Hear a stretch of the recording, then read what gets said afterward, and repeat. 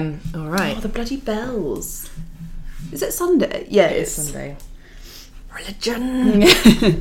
Interrupting God our is podcast. here. Let's do our intro clap. 3, 2, 1.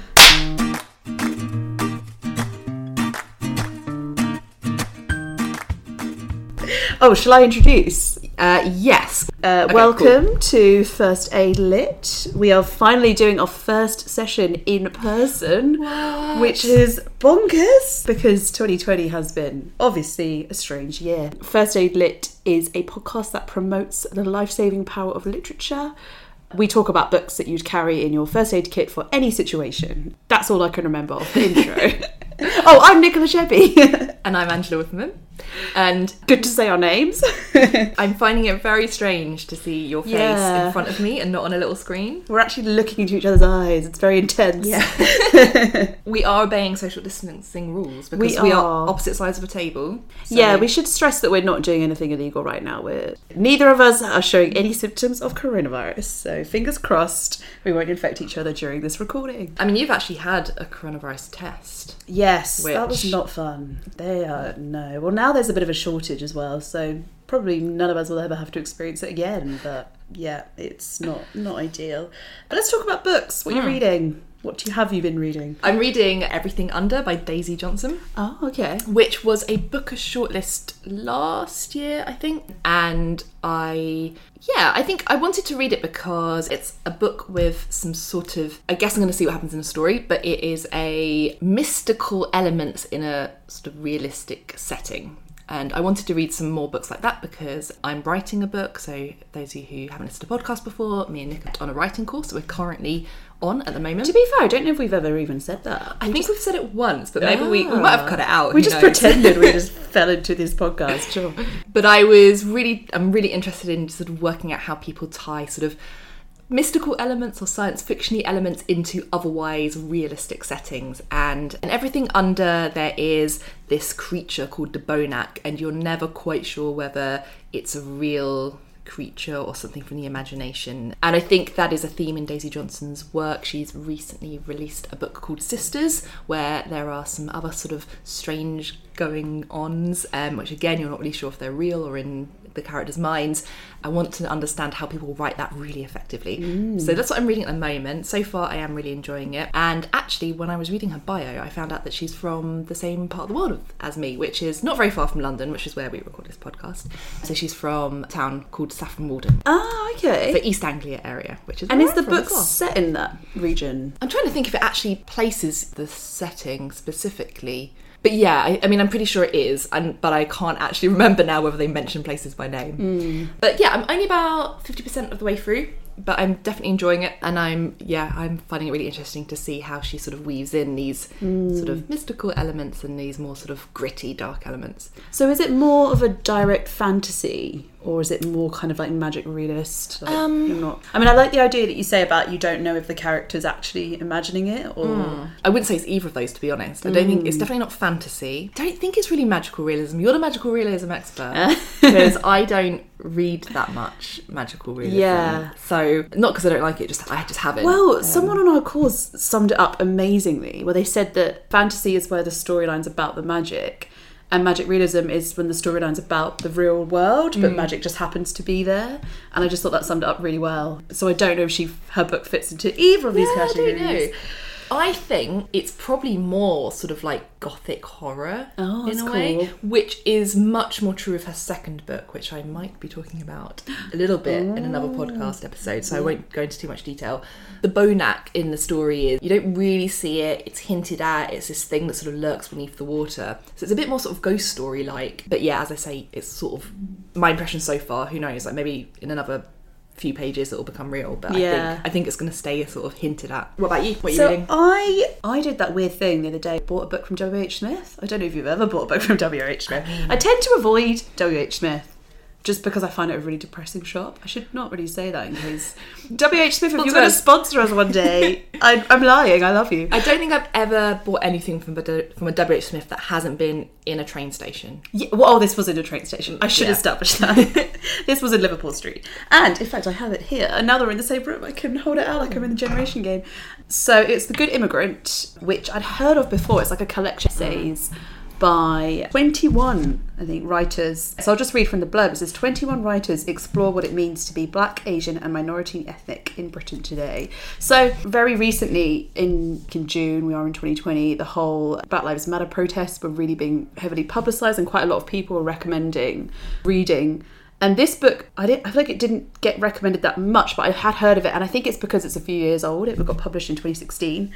It's a load of writers and public figures talking about their experience with racism and kind of otherness in the UK. And then quite depressingly, you know, when you say like Black and Asian minority ethnic, it's kind of synonymous with, racist experiences. Like that's just what our country is. So you've got people like, you know, Riz Ahmed, Reni Eddo-Lodge, who wrote Why I'm No Longer Talking to White People About Race. You've got Nish Kumar, you've got Himesh Patel, you've got all these amazing kind of well-known figures and well-known journalists as well. What I liked about this book is they're all very different experiences. So they're all, you know, like sometimes when you read a book and it's very much about that author's specific experience, but obviously because they're all from all different parts of the world, you can see the kind of like perspective of all these different... And are they, I'm looking at the upside down, but I can see that it's all people in different industries as well. Because like Riz Ahmed is an actor and a musician, and there's a few. I mean, writers. There's a kind of like a theme of like media, I guess. But yeah, it is. A lot of them talk specifically about their jobs, and a lot of them just talk about their experiences overall. But I actually found the title quite interesting because I think it is a real thing. This kind of concept of the good immigrant, and this idea that there are a few essays that I really liked, but the last essay by Musa Okwonga, who's a sports journalist and a writer, and his was more specifically about the experience of being a good immigrant and this idea that you can change people's minds about yourself and your race based on the way you act. I mean, there's a bit that I wanted to actually read a quote from his because I thought it was quite interesting, where he talks about how he went to Eton, and he was very much had this thing of, if I could go to Eton and I could kind of speak on behalf of all Black people that I'm, you know, good, and therefore that people would be less racist. And his kind of rhetoric was like, these are the future leaders of the country. And it's just so heartbreaking. When he talks about, as I got older, I began to notice more and more that the very moment immigrants were seen as contributing anything less than wholesomely to the national effort, they were viewed with contempt. It was as if, even though we had been born here, we were still seen as guests, our social acceptance only conditional upon our very best behaviour. But the front cover of the book talks about, you know, if you win a baking competition or you win the Olympics, and suddenly you're British and you're allowed. But as soon as anyone from your race does anything that's seen less wholesomely, it's kind of casts this shadow across your whole race and experience. And I just thought that was very interesting. And it's quite depressing that it was published in 2016. And it feels like things have just gotten worse in the last 4 years, because obviously we have Brexit happen, we have Trump, we have kind of the rise of this kind of nationalism across the world. So, but I would recommend. Good book, really interesting. Does it talk about this idea? I watched a video essay the other day about some representation of minority groups and looking specifically at the concept of the model minority and how that can be just as damaging a trope as things being very sort of all immigrants are bad, but actually the idea that certain groups are model minorities, they're the good kind of immigrants. Yeah. And that can actually just be equally as bad because you then don't see the diversity of people as a group. It's like, you know, all Asians work really hard and become doctors and lawyers. Yeah. Which might seem like a positive thing to say about an immigrant group or a minority group, but actually is just as damaging because it narrows the scope of people's lives and what they see represented. Completely, yeah. It's kind of taking the nuance out of all of us. And it's that thing as well where it's like, when you're a minority group, when someone who's a public figure from that group does something, that's seen to be representative of the whole group, whereas you just don't get that experience with, you know, white men. You know, if a white man, and there have been a lot of white men in the news doing terrible things, that's not seen as, you know, all white men are reflective of this one guy. Yeah. Whereas you could say, essentially the opposite for a lot of minority groups. Yeah. So I think it is that similar, and it kind of goes both ways. And that's what I like about this book, is that because there are people, you know, who are from Asian backgrounds, there are people from Black backgrounds, there are people from like all different backgrounds talking about their experiences, you do get a sense of that kind of across these different groups. Yeah, good read. I'd like to watch that essay. It sounds good. I think I subscribe to a YouTube channel called The Take. Oh yeah, I think I've heard of that. Yeah, I think they're sort of short video essays about movies and tropes and things, and some of them, they're a bit hit and miss, but I like some of them. The other one I also like, who we both watch, is Lindsay Ellis, and she does much longer essays on lots of different topics. I love a good video essay. Yeah. It's become like the thing I've discovered pre-lockdown, but I think my YouTube discovery is that people actually make decent videos. If you've got any recommendations, put them out there, because I'm dying to see more. Adaptation Station. Adaptation Station. I want to talk about Dune. The trailer just came out. So Dune is a novel by Frank Herbert, I want to say. It's quite an old novel, but it is considered a classic in sci-fi. And the new film coming out, I think it was going to come out this year and maybe got delayed because of coronavirus. So it's published in 1965, the novel, and it was made into quite a famous film in the 80s. Has David Bowie in it? Oh, I don't know. I think it did. It sounds very on brand for him. But now there's a very hyped up new adaptation coming by Denis Villeneuve.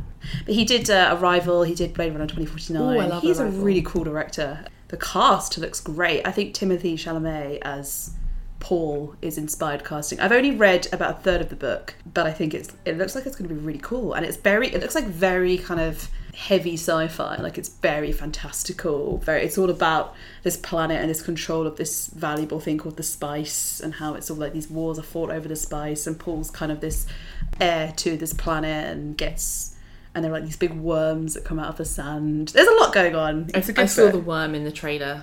Yeah, I'm glad because I only read about a third of the book, so I didn't get to the point where the worms come in, but I was worrying that the worms would never come in and they'd just be talked about. So I'm really glad to see from the trailer that the worms do make an appearance. I did just briefly Google, is David Bowie in Dune? And there's loads of questions on like Quora and Reddit being like, is David Bowie in Dune? So I feel like everyone thinks he is. Is he? But maybe he isn't. What is the answer? I don't know. I'm on IMDb and I can't see it. I think maybe he just wasn't. Maybe there was someone who just looked like David Bowie. I feel like I would... Yeah, I feel like that would have been more of a thing. Well, there's no evidence that I can see on IMDb that David He Bowie might have been there. Might have been. Should we actually go on? We've been talking for so long. Yeah, let's talk a little bit about our theme for this episode, which is what you would pack in your first aid kit to cope with or survive. I'm not sure this is quite the right terminology. To help you in your life as a woman. So really what we're getting at here, I think, although we might have gone in slightly different tangents, I don't know, is just really kind of literature and writings, I guess, about womanhood, and what are the things that we've read ourselves that have helped articulate what life is like as a woman. I think as well, I mean, from our perspective, we're looking at it as heterosexual women and cisgender women and women with a certain level of privilege that plenty of women around the world don't have. But I do also think that's probably more what you'll find in a lot of classic literature, is that sort of experience. Now we're getting more, I think, well, I'm hoping more literature's coming out that's promoting different types of womanhood. But I guess more specifically for us, we're looking at our own situations as women and what we've read that kind of assists that. I mean, I think whenever we record these podcasts, I think we have to always bear in mind the positions that we're coming from through that lens. Yeah, a lot of literature has been about that experience more, but yeah, let's crack in. Let me just swallow my cinnamon roll. No. Note for future podcasts, maybe don't eat a cinnamon roll while recording. I don't know, I like to eat some mango during.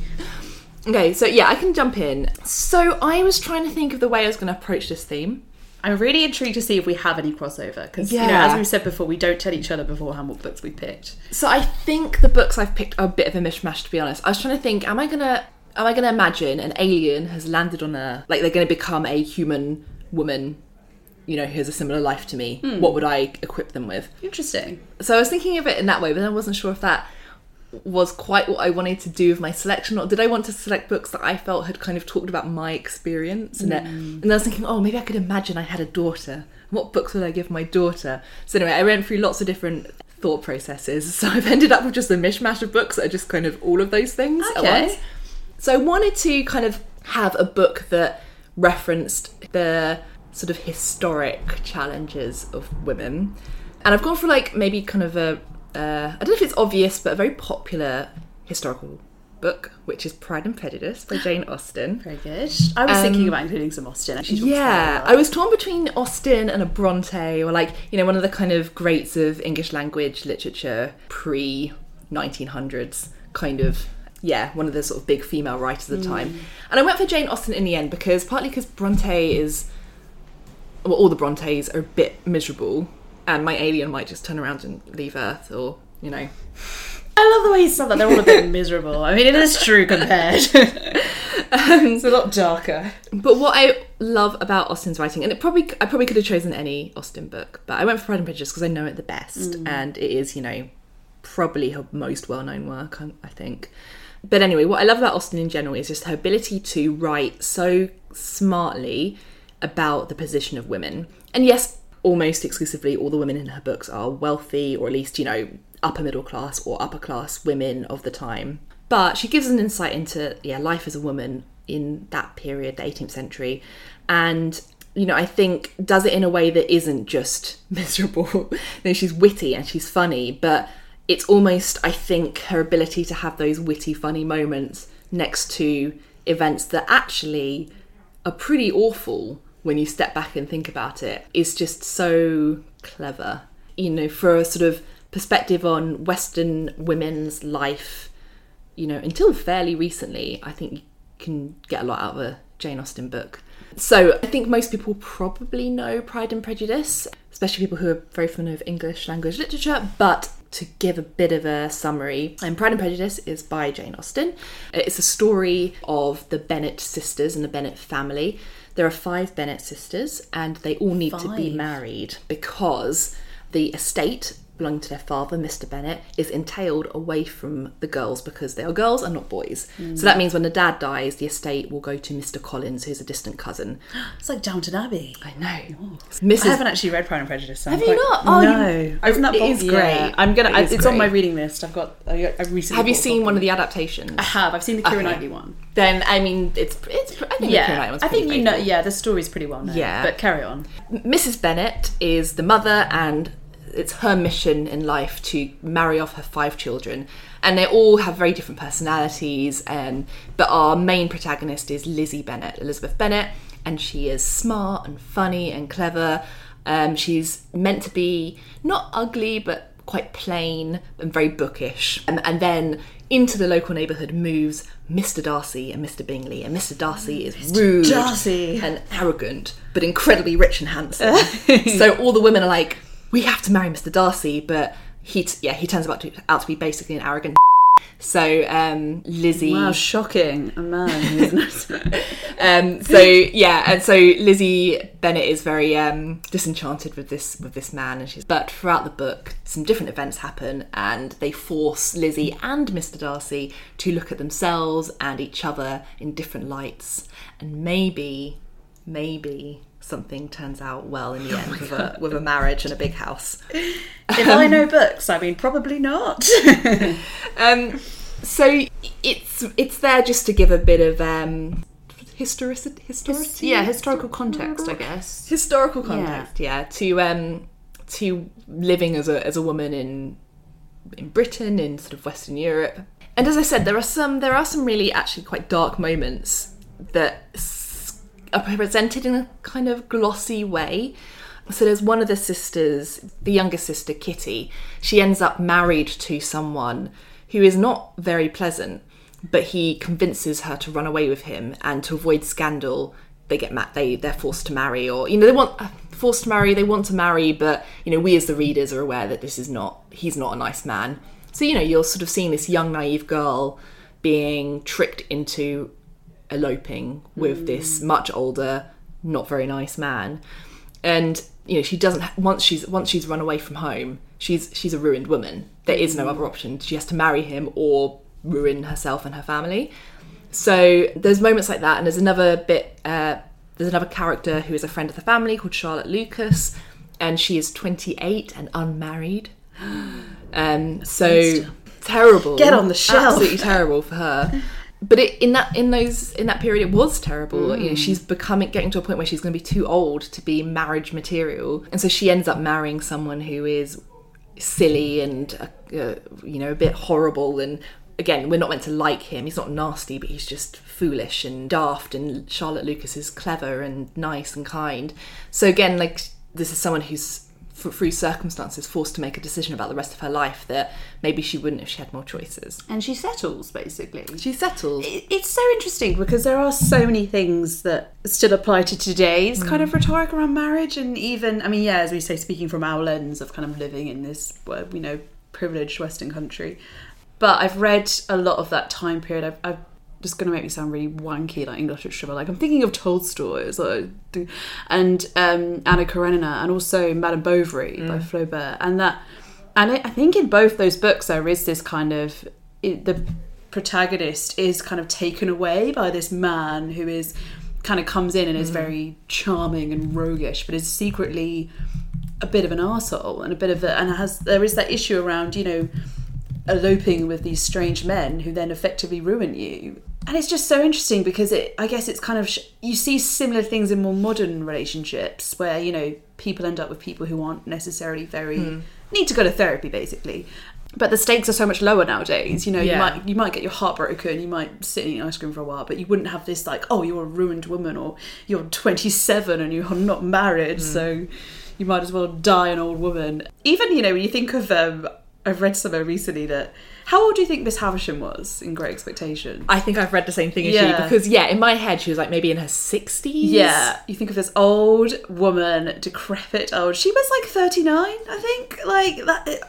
I think the same is true of Mrs. Bennet as well. Like, I think really? someone worked out in Pride and Prejudice, Mrs. Bennet is like 40 or something, because you have children much younger in those days. Yeah. And in the books and in the adaptation, she's always represented as being sort of like fussy old, you know, mum figure, you know. Yeah. But part of the thing as well I always think is so useful about historical fiction for this is it teaches you how much has changed and how much, you know, women have fought for and won, and how, you know, there's the kind of changes around. I mean, obviously, as I say, we still do have some pretty bad attitudes towards marriage, you know, that kind of like the stigma of being single at a certain age or not having children and all this sort of thing. But and the economic pressures of singledom, which isn't just for women alone. But we both live in London, and I was only able to afford to buy somewhere because I was in a partnership and I could get a mortgage with someone. Yeah. You know, I think that's the case for most people. It's near impossible to buy a home of your own. Yeah, on your own. It is. And also marriage is such a legal way of tying you to that person, so your finances are very neatly interwoven, and it's not this case of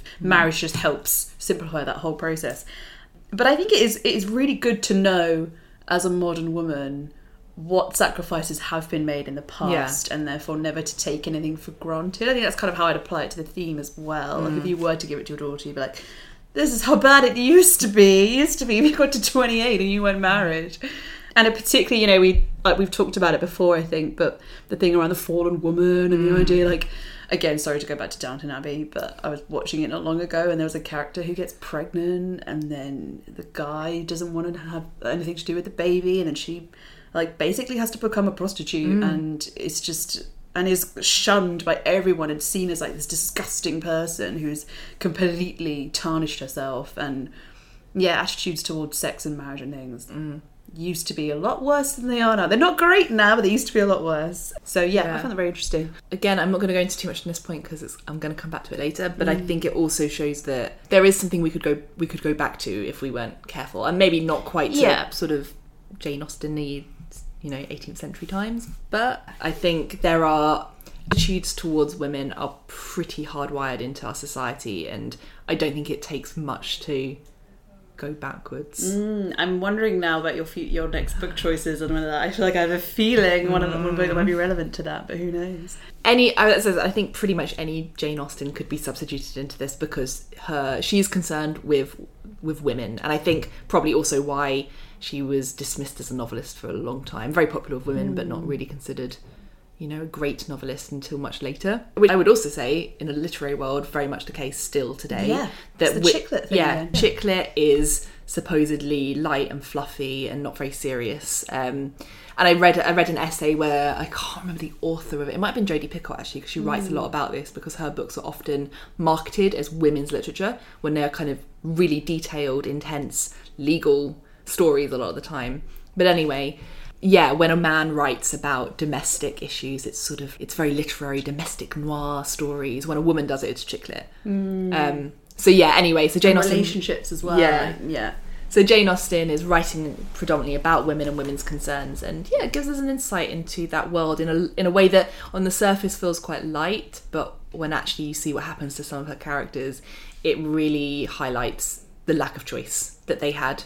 And part of me feels like it'd be quite nice to sort of swan around my estate with not much to do except go for walks and horse rides. But I think in reality, if that was all I could do, I'm not sure I would go. We talked about that before. I think that thing of like when you don't have anything to do, you can descend into madness. Exactly. I'm sure we'll talk about that again in future. So what's in your first... what's your first book? Yeah, my first one's quite different to yours. So this is a book I read very recently. It's called 3 Women by Lisa Taddeo. It's become, I think, quite popular lately, but it was actually published last year. And it's a non-fiction book, but it's written in a very poetic style. I think it's like written, it seems like a novel when you read it, and particularly the stories as well. So basically, Lisa Taddeo, she effectively went around interviewing loads of women. Yeah. And basically narrowed it down to 3 women that she wanted to tell the stories of. I think she went and actually lived in the hometowns of a few of them as well to try and better understand their experience. And she kind of she narrowed it down to these 3 women. So the first woman, and I don't actually know if the names are accurate, I'm guessing not, but at the same time them, you mean? At the same time they're so detailed that I feel like if you knew one of these women, you would read it and think, oh, okay, that's my friend so-and-so. So the first one is this young woman called Maggie, who is taking a former lover of hers to court, mainly because he was her high school teacher, and then she had an affair with him when she was in high school and he was her teacher. And then the book kind of follows not only the history of their relationship, but also the court case as well. So even that, I think that gives you a certain element of, you probably could go out of your way to find out who that person is.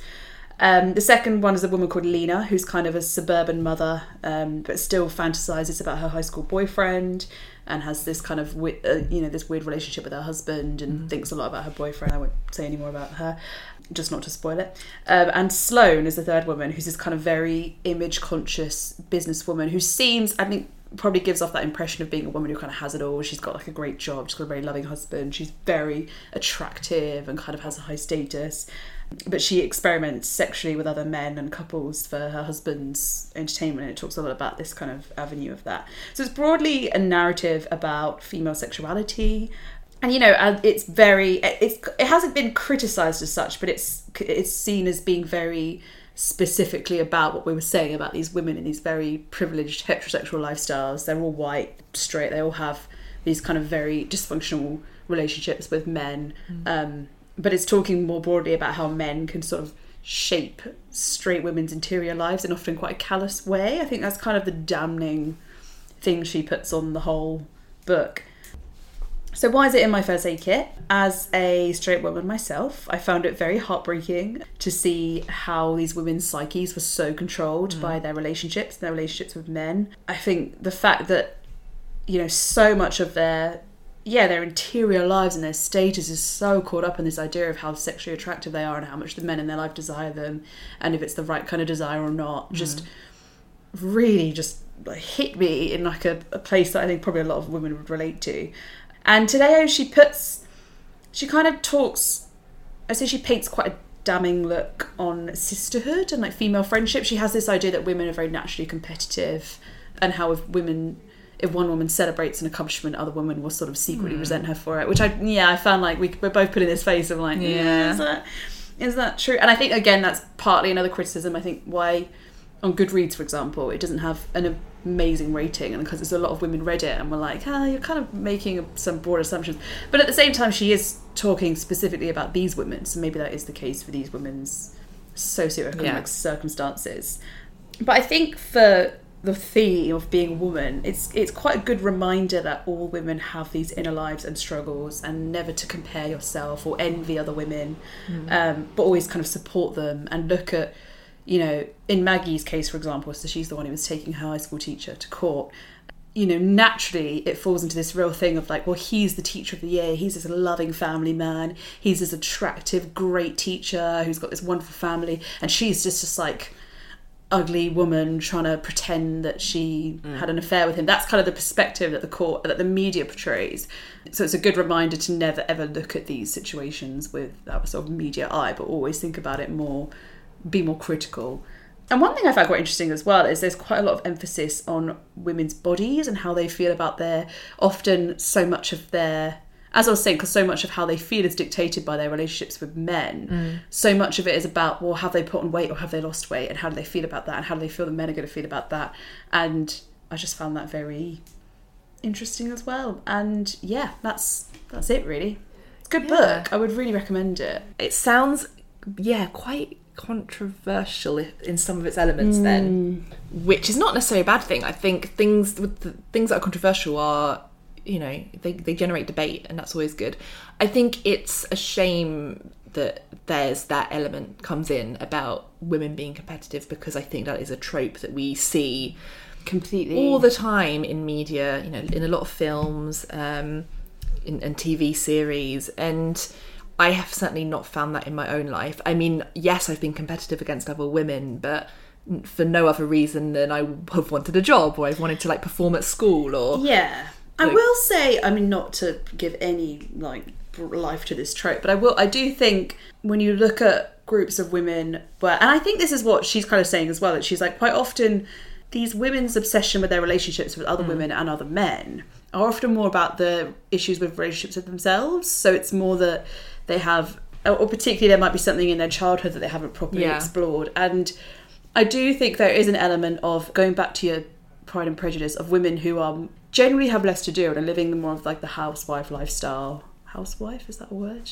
Just housewife, or supported by someone else. Like the stay at home, and it's that there is that element of not that I'm saying boredom gives way to cattiness, but I personally feel like I have noticed in my life that when people, not so much women, tend to be not very fulfilled in a emotional or intellectual way, they might resort to being quite comparative. And you know, even the sense that you think of like the way that people kind of show their lives on social media, and we've talked about that before, and how often it's the people who are a bit more for like, I don't know how to say it without coming across really offensive. I know exactly what you mean, because I think, again, this is anecdotal, but it's something that I've done when in times in my life where I've felt unhappy and like I'm not going in the direction of my life that I want to be. It's been a lot easier to look at other people and think, oh, they've got everything together, oh, she's doing so well, and oh, she gets paid more than me,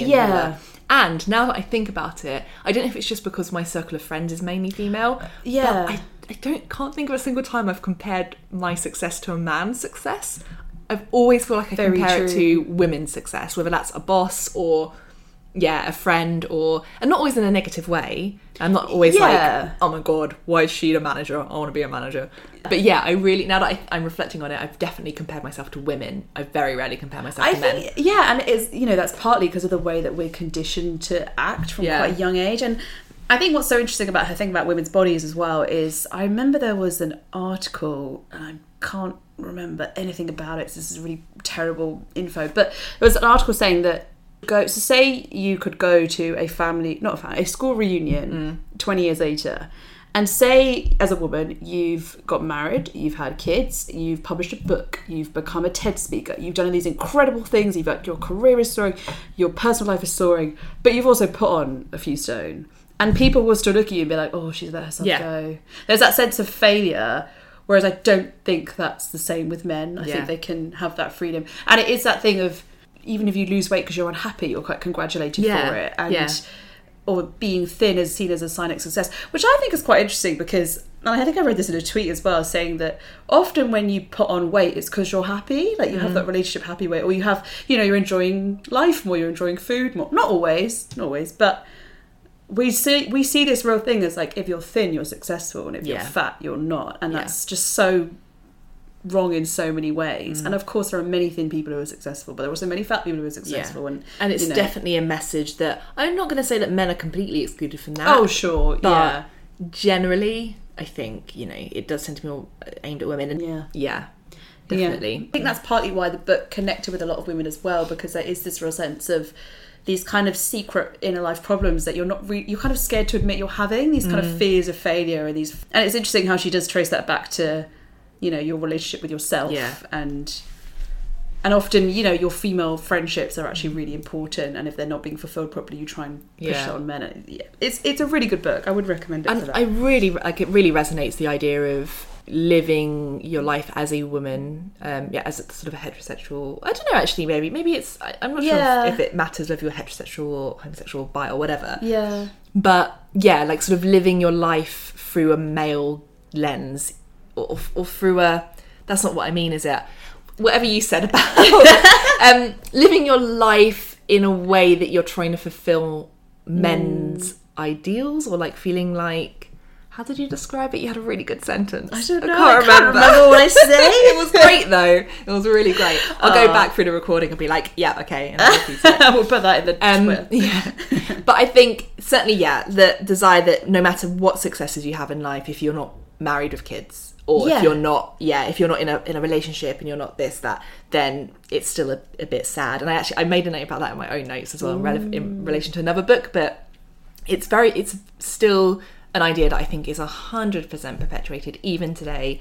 I think you meet a woman and, you know, you look at her finger and you think, all right, no ring, why is that? Or that thing of being a certain age and being like, do you have kids? They might say no, and you're like, why? Yeah. Oh. Even as younger women, we still kind of fall in this thing of like, curious. And it's because we're presented constantly with the idea that is the goal.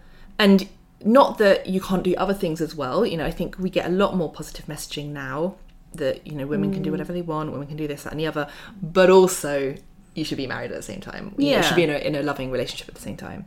And like, just as a bit of story time, you know, I thought that, when I meet someone and I get married, then like I'll be happy.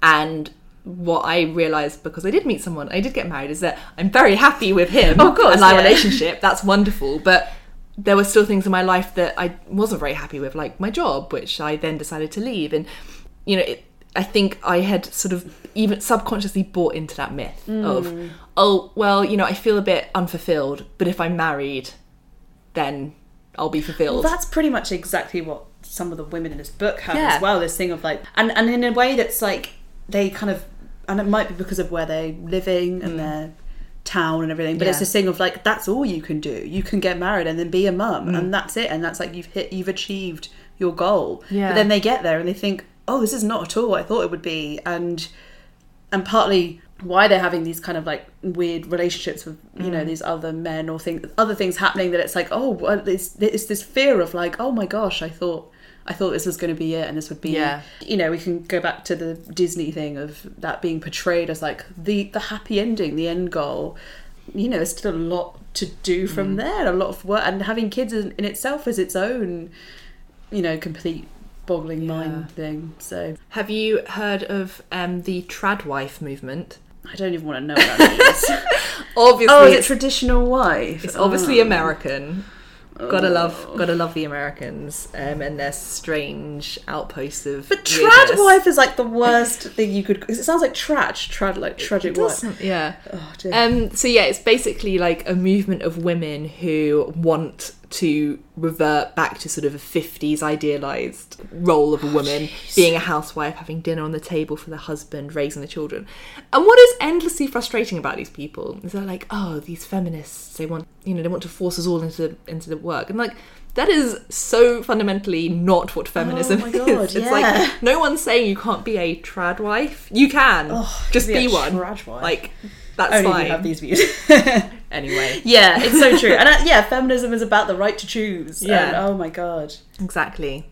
Great. Good to know that exists. Yeah. What's your second book? So my second book is... I wasn't sure which one was my second or my third. It doesn't really matter, to be honest. I had the thing too. So I think I will talk a bit about... Yeah, I'll go for my next one being... So it's an essay, basically, an extended essay, which maybe you've got on yours, I don't know. But it is We Should All Be Feminists by Chimamanda Ngozi Adichie. Famously featured in the Beyonce song, Flawless. Yes. So I can't remember when I first read this. I could probably go back through my Kindle history and find out. But anyway, the essay came out of she did a TED Talk and then took that TED Talk and extended it into an essay and published it. So she's a Nigerian author, writer, and feminist. And it's a short essay, so it doesn't take too long to read for anyone who's interested in doing so. And it's essentially kind of her view on why we should all be feminists and some reasons that she puts forward for that. And what I like about it is that it's a very contemporary view, and it sort of takes a lot of the sort of counterpoints to feminism that we hear regularly and provides a rebuttal to those. So we often hear people saying, well, you know, women do have rights now. You can work, you can have jobs, women can be prime minister, which they have been in this country, or president, although they haven't been yet. To varying levels of success. To varying levels of success. But yeah, so people will often say these things as a rebuttal to feminism. We don't need it anymore. And she is able to kind of articulate some of the reasons why that's not a sound argument. And she talks about why we should all be feminist, emphasis on all, so not just women, men should be feminists too, that everyone should be feminist, whether you're American or Nigerian or anything else. And she talks about feminist, one of the first time she ever encountered the term feminist, it was used to describe her and in an insulting way. So I think she does a story right at the beginning where she talks about her friend, a neighbour, and when they're children, he says, "You're a feminist," and he means it as an insult. And she goes and looks up what feminist means, and she's like, "Huh? Why is that an insult?" I do think that men and women should be equal. And she does talk about her experiences of growing up in Nigeria and being a Nigerian woman, but these are absolutely like themes that resonate, I think, for everyone. And you can see yourself, and you can see the same issues that I think we all encounter to varying degrees. So one of the things I quite liked about it, and why I would have it in my kit, is kind of that element of what books might you give to your daughter if you had one, to kind of prepare her for becoming a woman. And actually, in fact, I should say also, not just your daughter, because as Chimamanda says, to my sons as well, should I have any, about, you know, how they should live as men and how they should interact with women. But she talks about how, it's not just vital to talk to our daughters about feminism, we should talk to our sons about feminism, and that we should raise our children in different ways. And she says in terms of boys, which I absolutely agree with, she says that boys and men are in just as much of a cage as women are because of the patriarchy. Which is masculinity. Yeah. Ugh. And it frustrates me no end that sort of red pill people, so sort of men's rights movements people who think feminism is all about women taking over the world, and actually men are now the ones that are hard done by. But all the things that they complain about are literally the result of the patriarchy. Yeah. So I might have gone down a bit of a red pill. So people who don't know what the red pill or sort of men's right movement is. So the red pill is a reference to the Matrix film, in which famously made by two transgender women. I didn't know that. Yeah. Huh. You didn't know the Wachowskis? I had no idea. Oh, that's so interesting. Yeah. So yeah, there was actually there's an article recently, I forget which Wachowski, but she was saying about how it was in its own kind of subconscious way a metaphor for being transgender, and this idea that you could create an avatar of yourself and exist in another body. And I just love the idea of all these Reddit bros being like, no, this is exactly what I don't want it to be about, because they're bigots. Carry on, sorry. So yeah, it was basically, I was just explaining the red pill concept on Reddit and other sort of forums, but basically it references Neo in The Matrix having to choose between a red pill, which is knowing the truth about the world, and that the world is actually a simulation, or the blue pill, where he gets to just live in happy ignorance, and he chooses the red pill.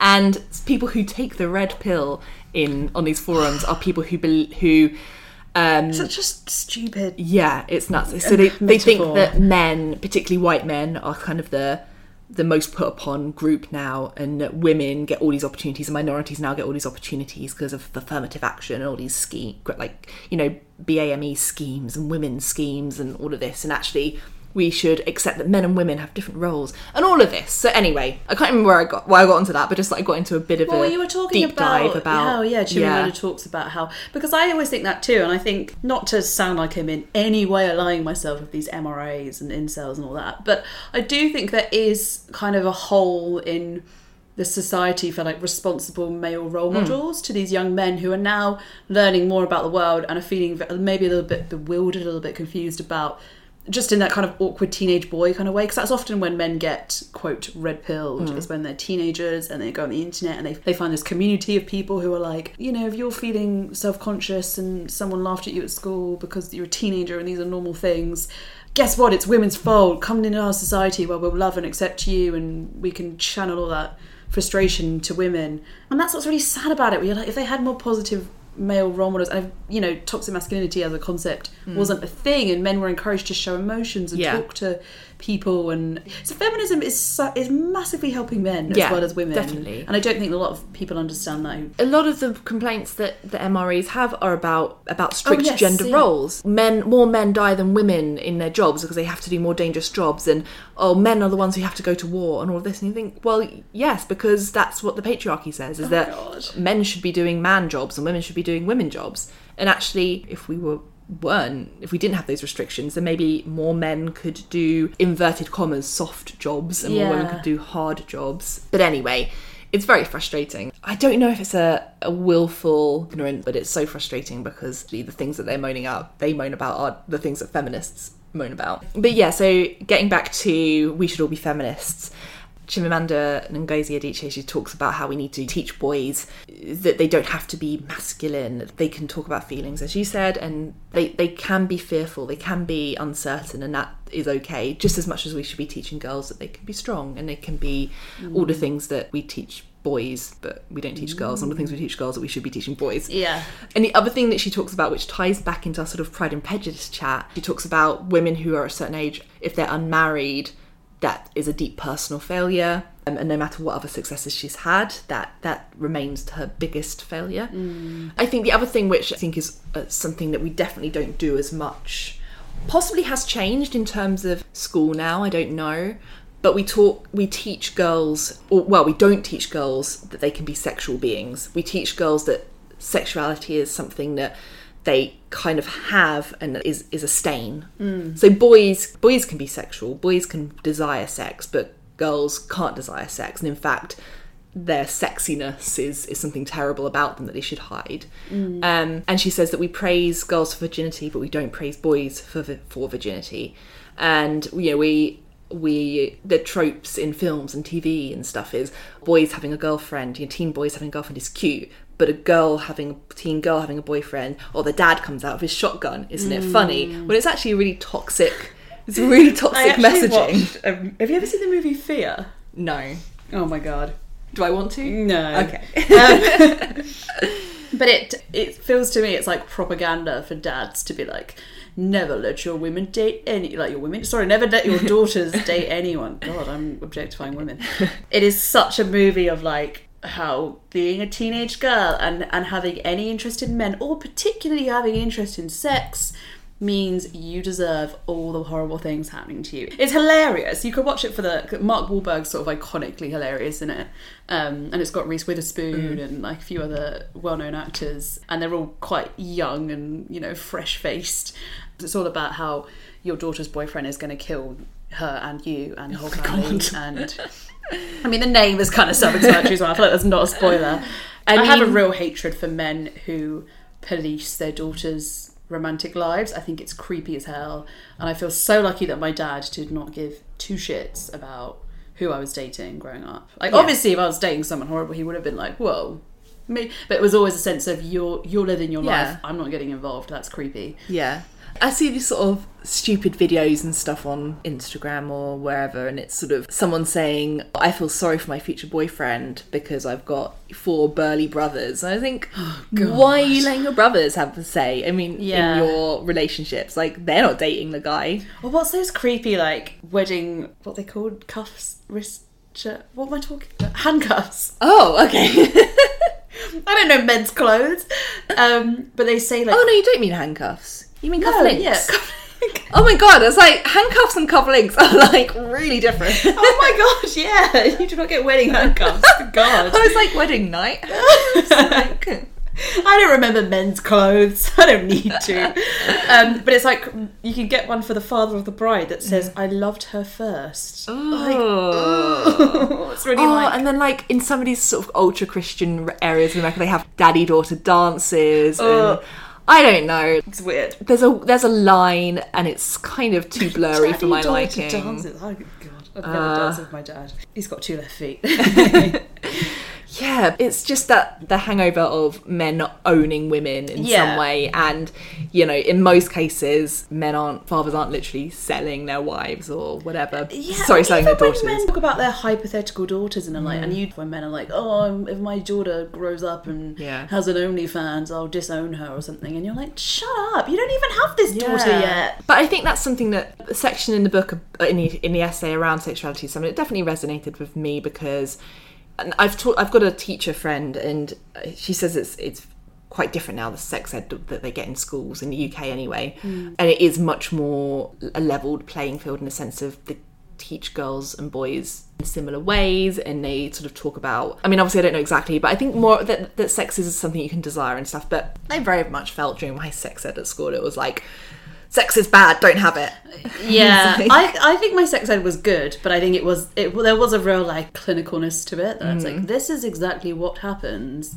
At no point will you want it or enjoy it, or for either sex, you know, it's just like, this is baby making and that's it. Yeah, and I think consent was nothing either. Oh god, yeah, no, consent, like, I don't remember a single, I mean, maybe it happened, I just don't remember, but yeah, I don't remember that luckily, we're off the age where I think we just dodge the thing of boys our age watching porn. I mean, they did, but I think a lot of boys now... It's not as accessible. Yeah, when you read, you know, Laura Bates' Everyday Sexism book and stuff, she talks about how she goes to a lot of schools now and the kids have very warped ideas of what sex is because porn is so... And a certain type of very degrading porn is so accessible to them. Yeah. And... Yeah, like, women, in most porn, women... rarely look like they're having a good time. Yeah, they really don't. There's certainly not much time being given to women's pleasure. The focus is very much on men's pleasure. Yeah. So yeah, and in the essay she talks about that, and that we talk about the dangers of sex to girls, but not about their pleasure and desire, and we talk about keeping girls safe in that aspect as well, but not how to kind of safely navigate sex, so like things like consent. The sort of final theme that comes out of the essay in general is that, and why I think the title is "We should all be feminists and not just women should be feminists," is that, and she uses sort of short anecdotes from her own life to kind of show this, but that men just don't see it. They just don't see sexism. And yes, we live in, well, you know, for us living in the UK, we live in a pretty progressive society in general. You know, I can apply for any job I want. Like, I can have my own bank account. I can pretty much live my life as I like. It doesn't mean that women are free of sexism. Like, there are still things like, you know, there are places I won't go that men can go.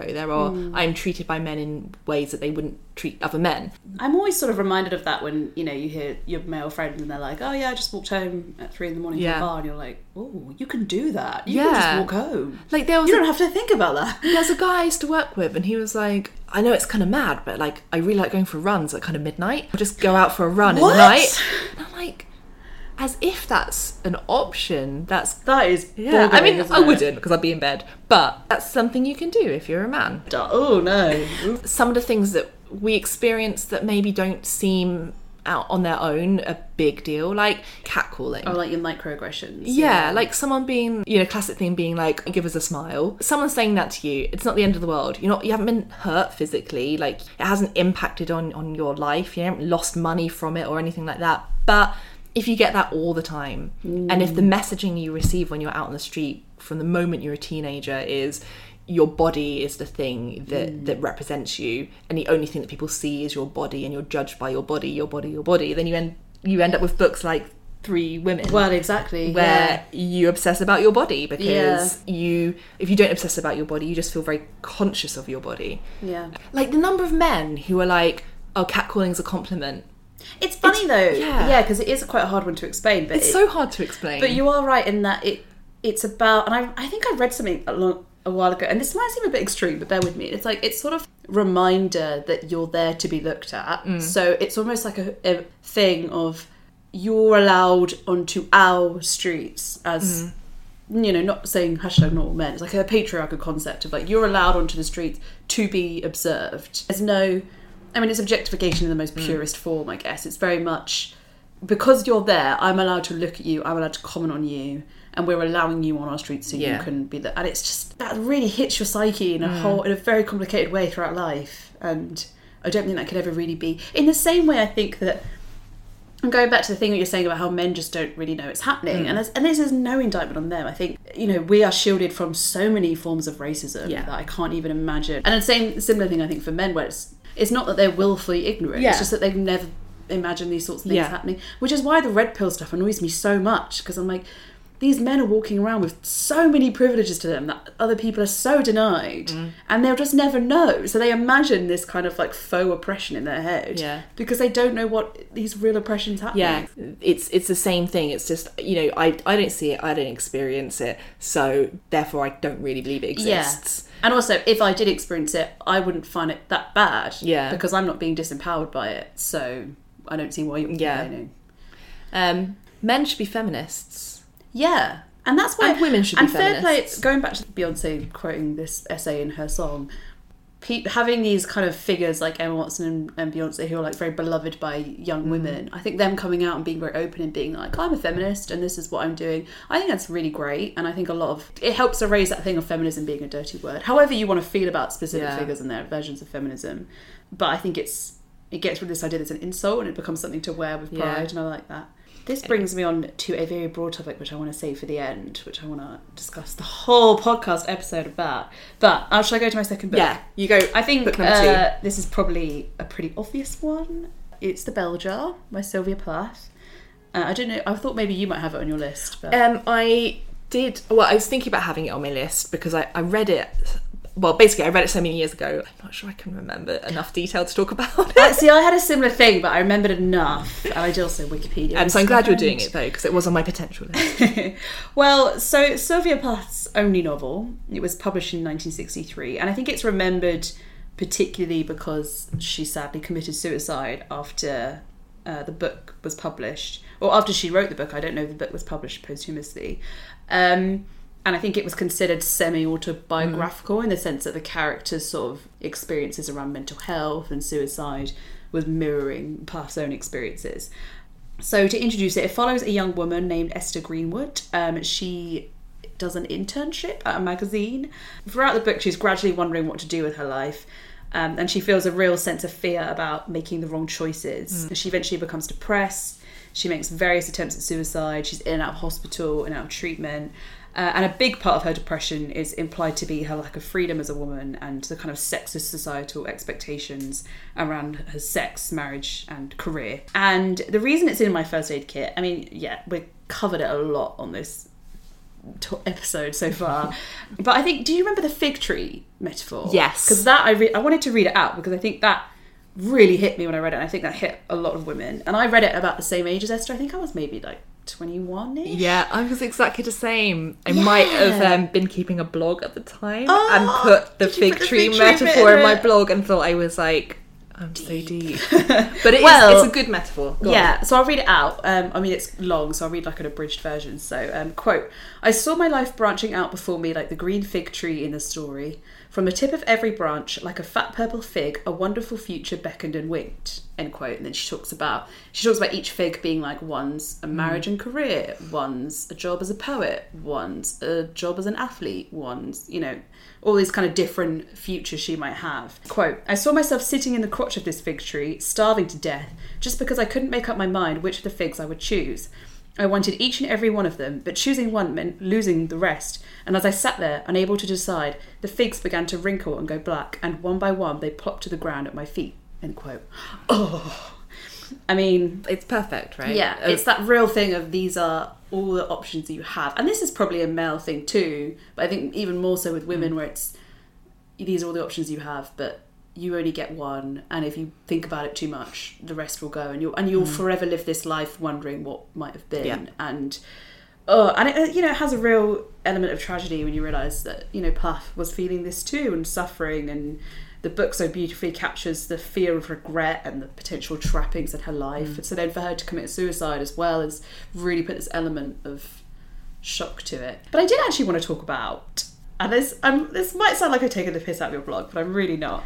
There's a Nylon article I read by Naomi Elias, and she talks about how the book has become like a shorthand reference, being kind of like young and emo in a way, or in the sense that, not that I'm saying your blog was at all, but I mean, it won't be vanish into the abyss, but it's become like a shorthand reference for like a sad and overly intellectual sort of woman. So I think she uses a couple of examples, like in 10 Things I Hate About You, I think the main character's seen holding it at one point, and like Lisa Simpson's holding it at one point. Yeah. It's like, and it's a real thing of ostracised female characters who have it and are like deep and like, I've got the book, and it's so female, it's always women having it. Yeah. And I do wonder if that might be an issue in of itself. It's very much seen as a book of women's pain, and therefore, as we talked about, maybe a little bit underplayed, or a little bit like this is a women's issues book. Yeah.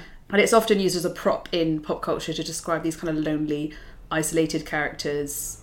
And I mean, a quote from the article is that the bell jar has been diluted into a symbol of generalised female blues. And I just thought that was a very interesting example, because I mean, I don't watch... This article was very much about American pop culture. Yeah. So a lot of the references are familiar. She talks about examples where they'll use it, so it'll be like a character will be feeling a bit sad and they'll be like, oh, don't be such a bell jar, like, come to this party. And then they'll go to the party and have a great time, and it's like, is it diminishing it, or is it good that it's being worked into pop culture in that way?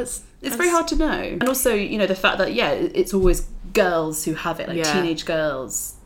And what if a teenage boy was reading it? What would that say? I don't know. Yeah, I mean, I don't feel like that happens in the UK, right? Like, I don't don't really see. hear people referencing it particularly, and maybe it is because she's an American author.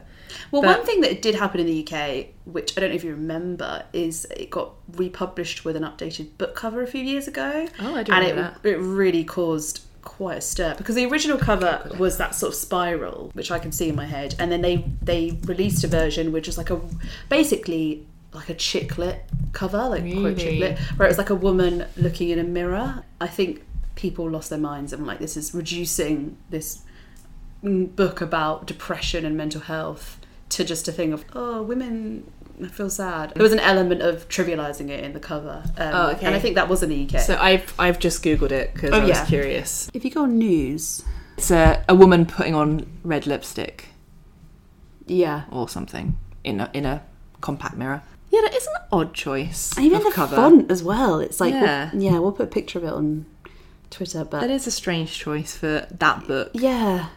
Really weird. For the 50th anniversary edition as well. Covers are interesting because it must be really hard to be a covers artist, I would say, first of all. Like, how on earth do you try and sum up a book in an image? But some books do it so well and some books so badly. My pet peeve, just to talk, and I made a Twitter thread about this once, is pictures of flowers on books by women. And regardless as to what genre the book is or what the book is about, there will always be a picture of a flower. And I remember, I think I've got a copy of Beloved. You know, Beloved by Toni Morrison. It's got a picture of a dandelion on the front cover. And I'm like, why? Yeah, and I think with that cover, you know, the bell jar being about what it's about, you know, mental illness and the struggles of being a woman in a man's world, like, I don't know who that cover's appealing to. Yeah, like that's truly misleading people. Yeah, a woman putting on lipstick. Strange. Yeah. I'll share the link because, I do think, and I will talk about this later on, I think there is a certain thing to be said around how it is viewed as a very female book. And it might be because, you know, as I say, she is talking about how so much of it is about her experience as a woman and the kind of trappings of life as a woman. Yeah. But I don't know if it's read by men in the same way of connecting with the character in the way that women read it and connect with it. But yeah, let's go to your third one. Yeah, my third one, which I think I have trailed a little bit. I've done teasers for. And it's better be bloody amazing. it is Margaret Atwood's Handmaid's Tale. Hey, I knew it was coming. Which I felt like was maybe an obvious one to include, especially in terms of timing. That links on so great to my next book, so we're all good. Yeah. Well, I'll get onto timing in a minute because we're recording this, like, I think maybe 2 days or 1 day after Ruth Bader Ginsburg died. Yes, yeah. And this has thrown a lot of Democrats in the US into sort of deep throes of despair because they're very worried that a new Supreme Court justice, that's what they're called, called, right? Yeah. So a new Supreme Court justice will be voted in, who will be Not Republican. even voted in, be assigned. by Or signed, Trump, yes. yeah. Basically, it will mean that the US Yeah. is more likely to kind of roll back some of those hard-fought laws that exist, such as Roe v. Wade, which is about women's right to have abortions. Yeah, the reproductive health rights that pretty much, Yeah. I think RBG was seen as keeping them alive pretty much, yeah. Coming back to the book. So The Handmaid's Tale, many people will be familiar with it because it has had a recent revival as a TV series on Hulu. But the book is by Margaret Atwood, and it's a dystopian tale of a future America which has been taken over by fundamentalist Christians, and it has become a country called Gilead. I think it's technically the US splits, so it's a sort of smaller country, but it's now Gilead. Also a world in which chemical poisoning has in some way sort of made people less fertile. So women who are able to carry children are sort of a precious commodity. And as a result, fertile women are employed as handmaids, and they must carry the children of senior commanders, so these senior people within this society. And the women who become handmaids are women who are considered to be sort of fallen women in some way or other. So they are fertile, but they have done something that is not Christian. So the main character, who's called Offred, in her previous life, she was married to a divorced man. So that marriage was considered not real, and therefore she was sinful. And there's also women who've been prostitutes or women who've had children out of wedlock. So all these sorts of things. Gosh. Yeah. I haven't read it in a long time, so I've completely forgotten that. It's a story set in this dystopia, and it follows Offred, who is the main protagonist. And she's called Offred because the commander, the senior political figure she works for, or was enslaved to really, is called Fred. So her name is changed. So her name is taken away from her. She becomes of Fred or Offred. And yeah, it just follows her story, and at the same time, through flashbacks, sort of tells a story of how America fell and how this sort of totalitarian Christian group became the leaders of this new Gilead. And what it's often praised for is its sort of unsettling feeling of reality, and that it doesn't, the way that Margaret Atwood writes the downfall of the modern America and the rise of Christian fundamentalism just feels scarily possible. So she wrote it in 1986, but I think, as everyone says, it feels just as prescient now, and if not horrifyingly more so. If not horrifying more so. I mean, as I was saying, very recently, the last day or two, Ruth Bader Ginsburg has died, and if we have a Republican president, which we currently do, they can shovel in someone who's much more right-wing, and that threatens laws like Roe v. Wade. And that is something in America which is still very controversial and could very easily be undone. You know, also things like LGBTQ rights as well, like gay marriage, all sorts of equal rights laws and things have become threatened. So anyway, coming back to the book, what Margaret Atwood does so well is make it feel very easy and very real. And I read a couple of essays by her in preparation for the podcast, and she was talking about the fact that she wrote the book while she was living in West Berlin, so it was before the fall of the Berlin Wall, and so she was kind of living in a place still affected by sort of post-war politics, I guess. And she was also felt very close to the war. So she herself was born in 1939, so she was a very young child during World War II, but still had experience of it, and presumably growing up, you know, was very close to people who had real stories of war. And she said that meant that she was just very aware of how easy it is for totalitarian dictatorships to arise and for fascism to arise. And just because you live in a Western democracy doesn't mean that you are protected. You know, you just need a certain series of events and you will have a totalitarian dictator leading your country, and people are going to suffer as a result. So she said living in West Berlin at the time kind of influenced the book, and she was thinking about, you know, what kind of authoritarian leadership could rise up in America. And she said that most totalitarian governments don't just come out of nowhere. They build on existing cultural bases, things that might have been pushed down and pushed aside, and progress might have been made, but the foundations are there. And she said in America, that's Puritanism, that's, you know, the Pilgrims and their Puritan nature and their attitudes to women and their attitudes to reproduction and reliance on the Old Testament rather than the New Testament. And so she thought that's how a totalitarian dictatorship would rise up in the US. It'd be building on that culture. So that's what she did with the book.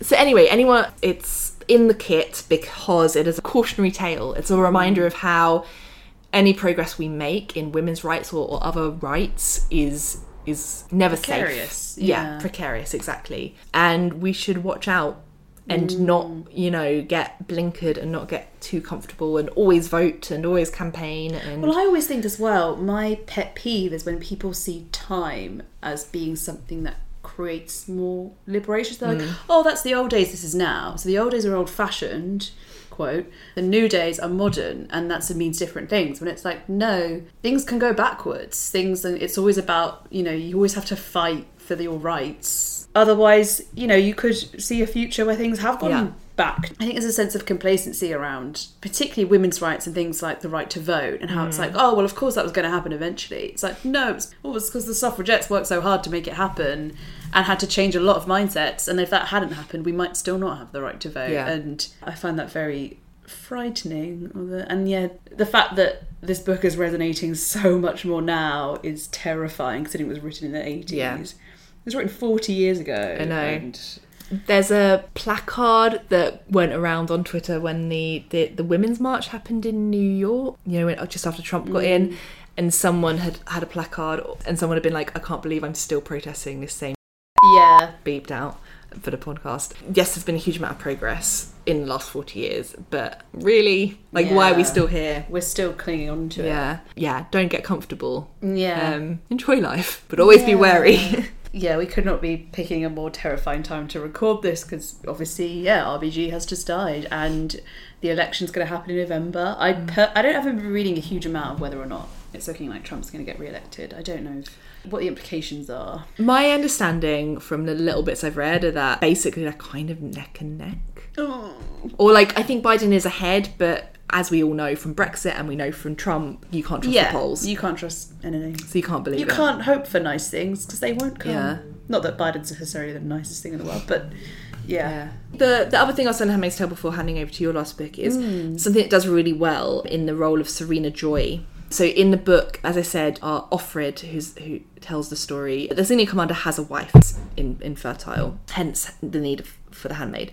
But the wife is Serena Joy, and you learn that she, prior to Gilead being established, she was a kind of speaker and gospel singer. In the TV show, she's I think sort of more of an activist for Gilead, but in the book I think she's a gospel singer and she does kind of a bit of speaking. But anyway, what I think Atwood does really well with the character of Serena Joy is her representation of a certain type of woman who is often very privileged in a position of wealth and high education, who is supportive of very non-progressive views, and I think because the implications are not bad for her, and it's an inability to view the world through other lenses. And I don't know if you have seen Mrs. America on BBC. No, I've heard it's quite controversial. Is it? I heard that some people didn't like it, but I wasn't really sure why. But I enjoyed it as a drama. It's based on real life people. I mean, it's a fictionalized account of sort of late 60s feminism, in particular focusing on the fight in America for the enactment of the Equal Rights Act. Anyway, there's this woman called Phyllis Schlafly, who is a Republican right-wing woman, and she campaigns against the Equal Rights Act, and she gathers together an army of other Republican women to kind of fight against the feminists. And there felt like a lot of parallels between sort of Serena Joy as a character and someone like Phyllis Schlafly and other sort of right-wing women like, Sarah Palin and Margaret Thatcher. Yeah, like all these women they are women that actually have a lot of choices in life. So actually the sorts of things, the sorts of laws and the rights that feminism fights for, they don't think there's a need for it because they have choice because of their wealth and their position. So and they maybe don't see their... Well, we talked about this a bit in the time travel episode when we were talking about, forgotten the book, but I was talking about this other book called They Were Her Slave, and it talks about the way that black women were used by white women as kind of reproductive tools. So they would nurse their children, or they might give birth and the white woman would steal the baby or something. It was very much in a similar way to The Handmaid's Tale, that they're literally just a walking womb. Yeah. Because am I right in remembering that even the sex is like this ritualistic thing where they lie under a sheet and the woman's there and it's really disturbing. But it's literally the women are the handmaids are reduced to their ability to carry a child. And it's a strange sort of, in some ways they have privileges because of that. So they have freedoms that other women in that society don't have, but that comes with ritual rape and no actual sort of forced autonomy. You're allowed to do things, but you can't actually choose your own thing. So terrifying, horrible.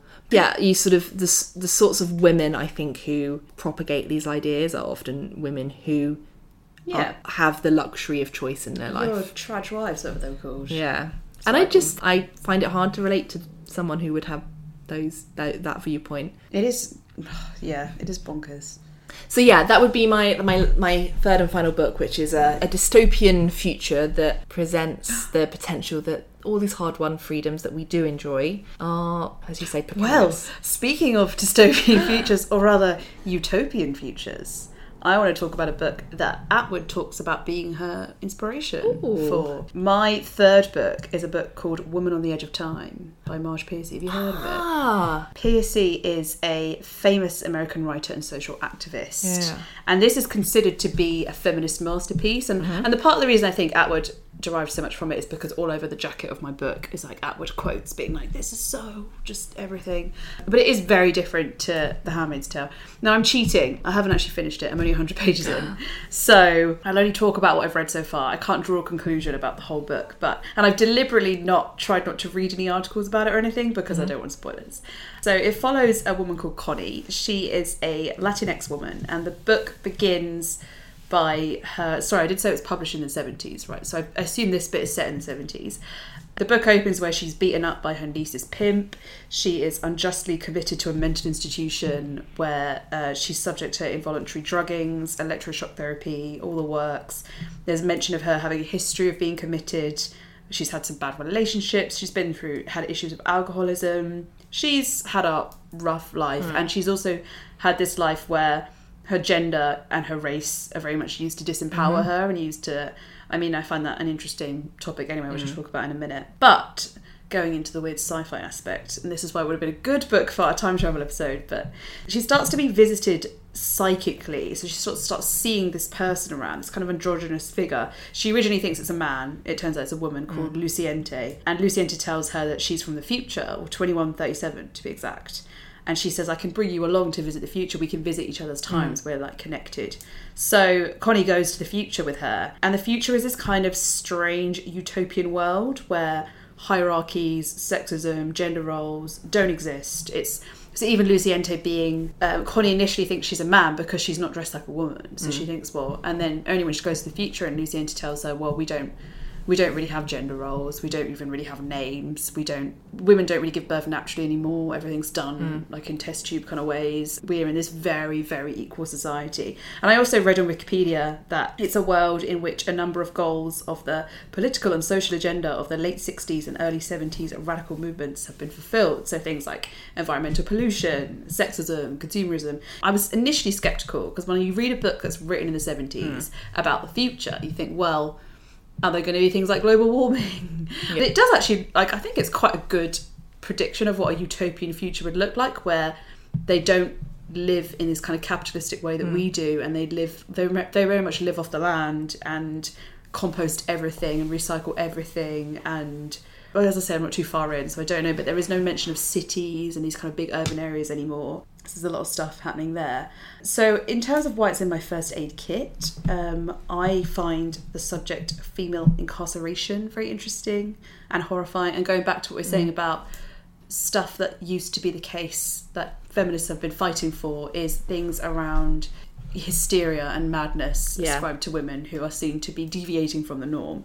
So there's a book called 10 Days in a Madhouse by Nellie Bly. I don't know if you've heard of it. It's a non-fiction book. Yes, this was she went undercover. Yes, so she went undercover into a madhouse, a women's lunatic asylum, to expose the abuses happening within. And you see it in all sorts of things, like in, we've talked before about the yellow wallpaper, we talked about Jane Eyre, the Mad Woman in the Attic. There's Fingersmith by Sarah Waters. There's lots of books where women or people of lesser power are very easily incarcerated, and that's obviously a big theme in Woman on the Edge of Time as well. So I think, again, it's just really important to be aware of achievements made so far in feminism and intersectional feminism particularly. I find it quite interesting that Marge Piercy is a white woman, but she's written from the perspective of a Latinx woman, and she's very much talking about her race. And I don't know, as I say, I haven't read anything about it, so I don't know if this is offensive or not. I don't think it is.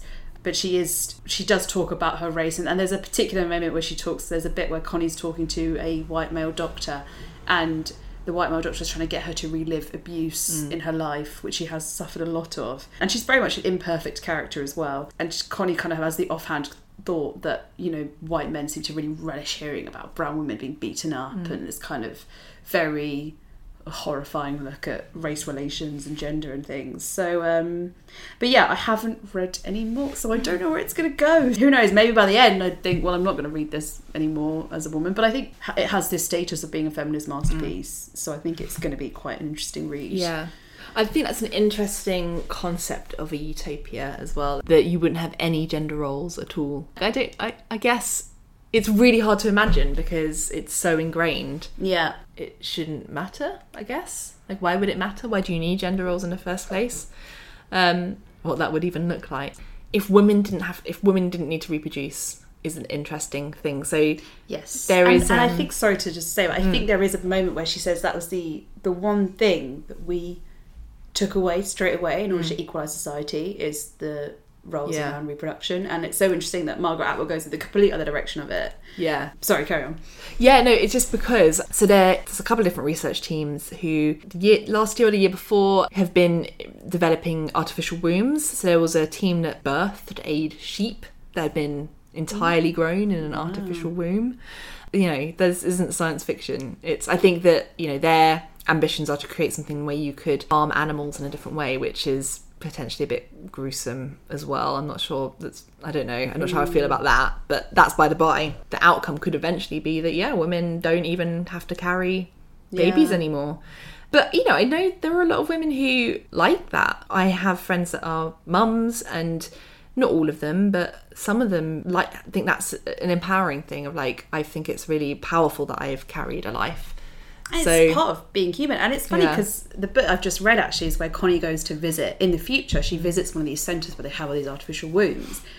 And she comes away horrified. And because she talks to the people in the future about, well, who's the mother then? And they say, well, you know, every kid is kind of raised by all of us. But I guess every kid is assigned like 3 mothers. Doesn't matter what gender they are. Yeah. And Connie comes away being like, that's not motherhood. I don't know what that is. And, you know, you could say that might be because she's so of her particular time, and it's just that kind of clash of these future ideals. But she very much is like, no, you can't claim to be a mother unless you've been through the process of, you know, all that stuff, which is problematic because it does imply that you can't be a mother if you haven't been through that. But it is that thing where Connie's upset by that. She's not like, oh wow, what a freedom that would be. She's actually like, that's pretty awful, and I would not like that personally. I would want to carry my own children and then be their mother. I don't know how realistic it is. Well, you know, what, 2137? Yeah.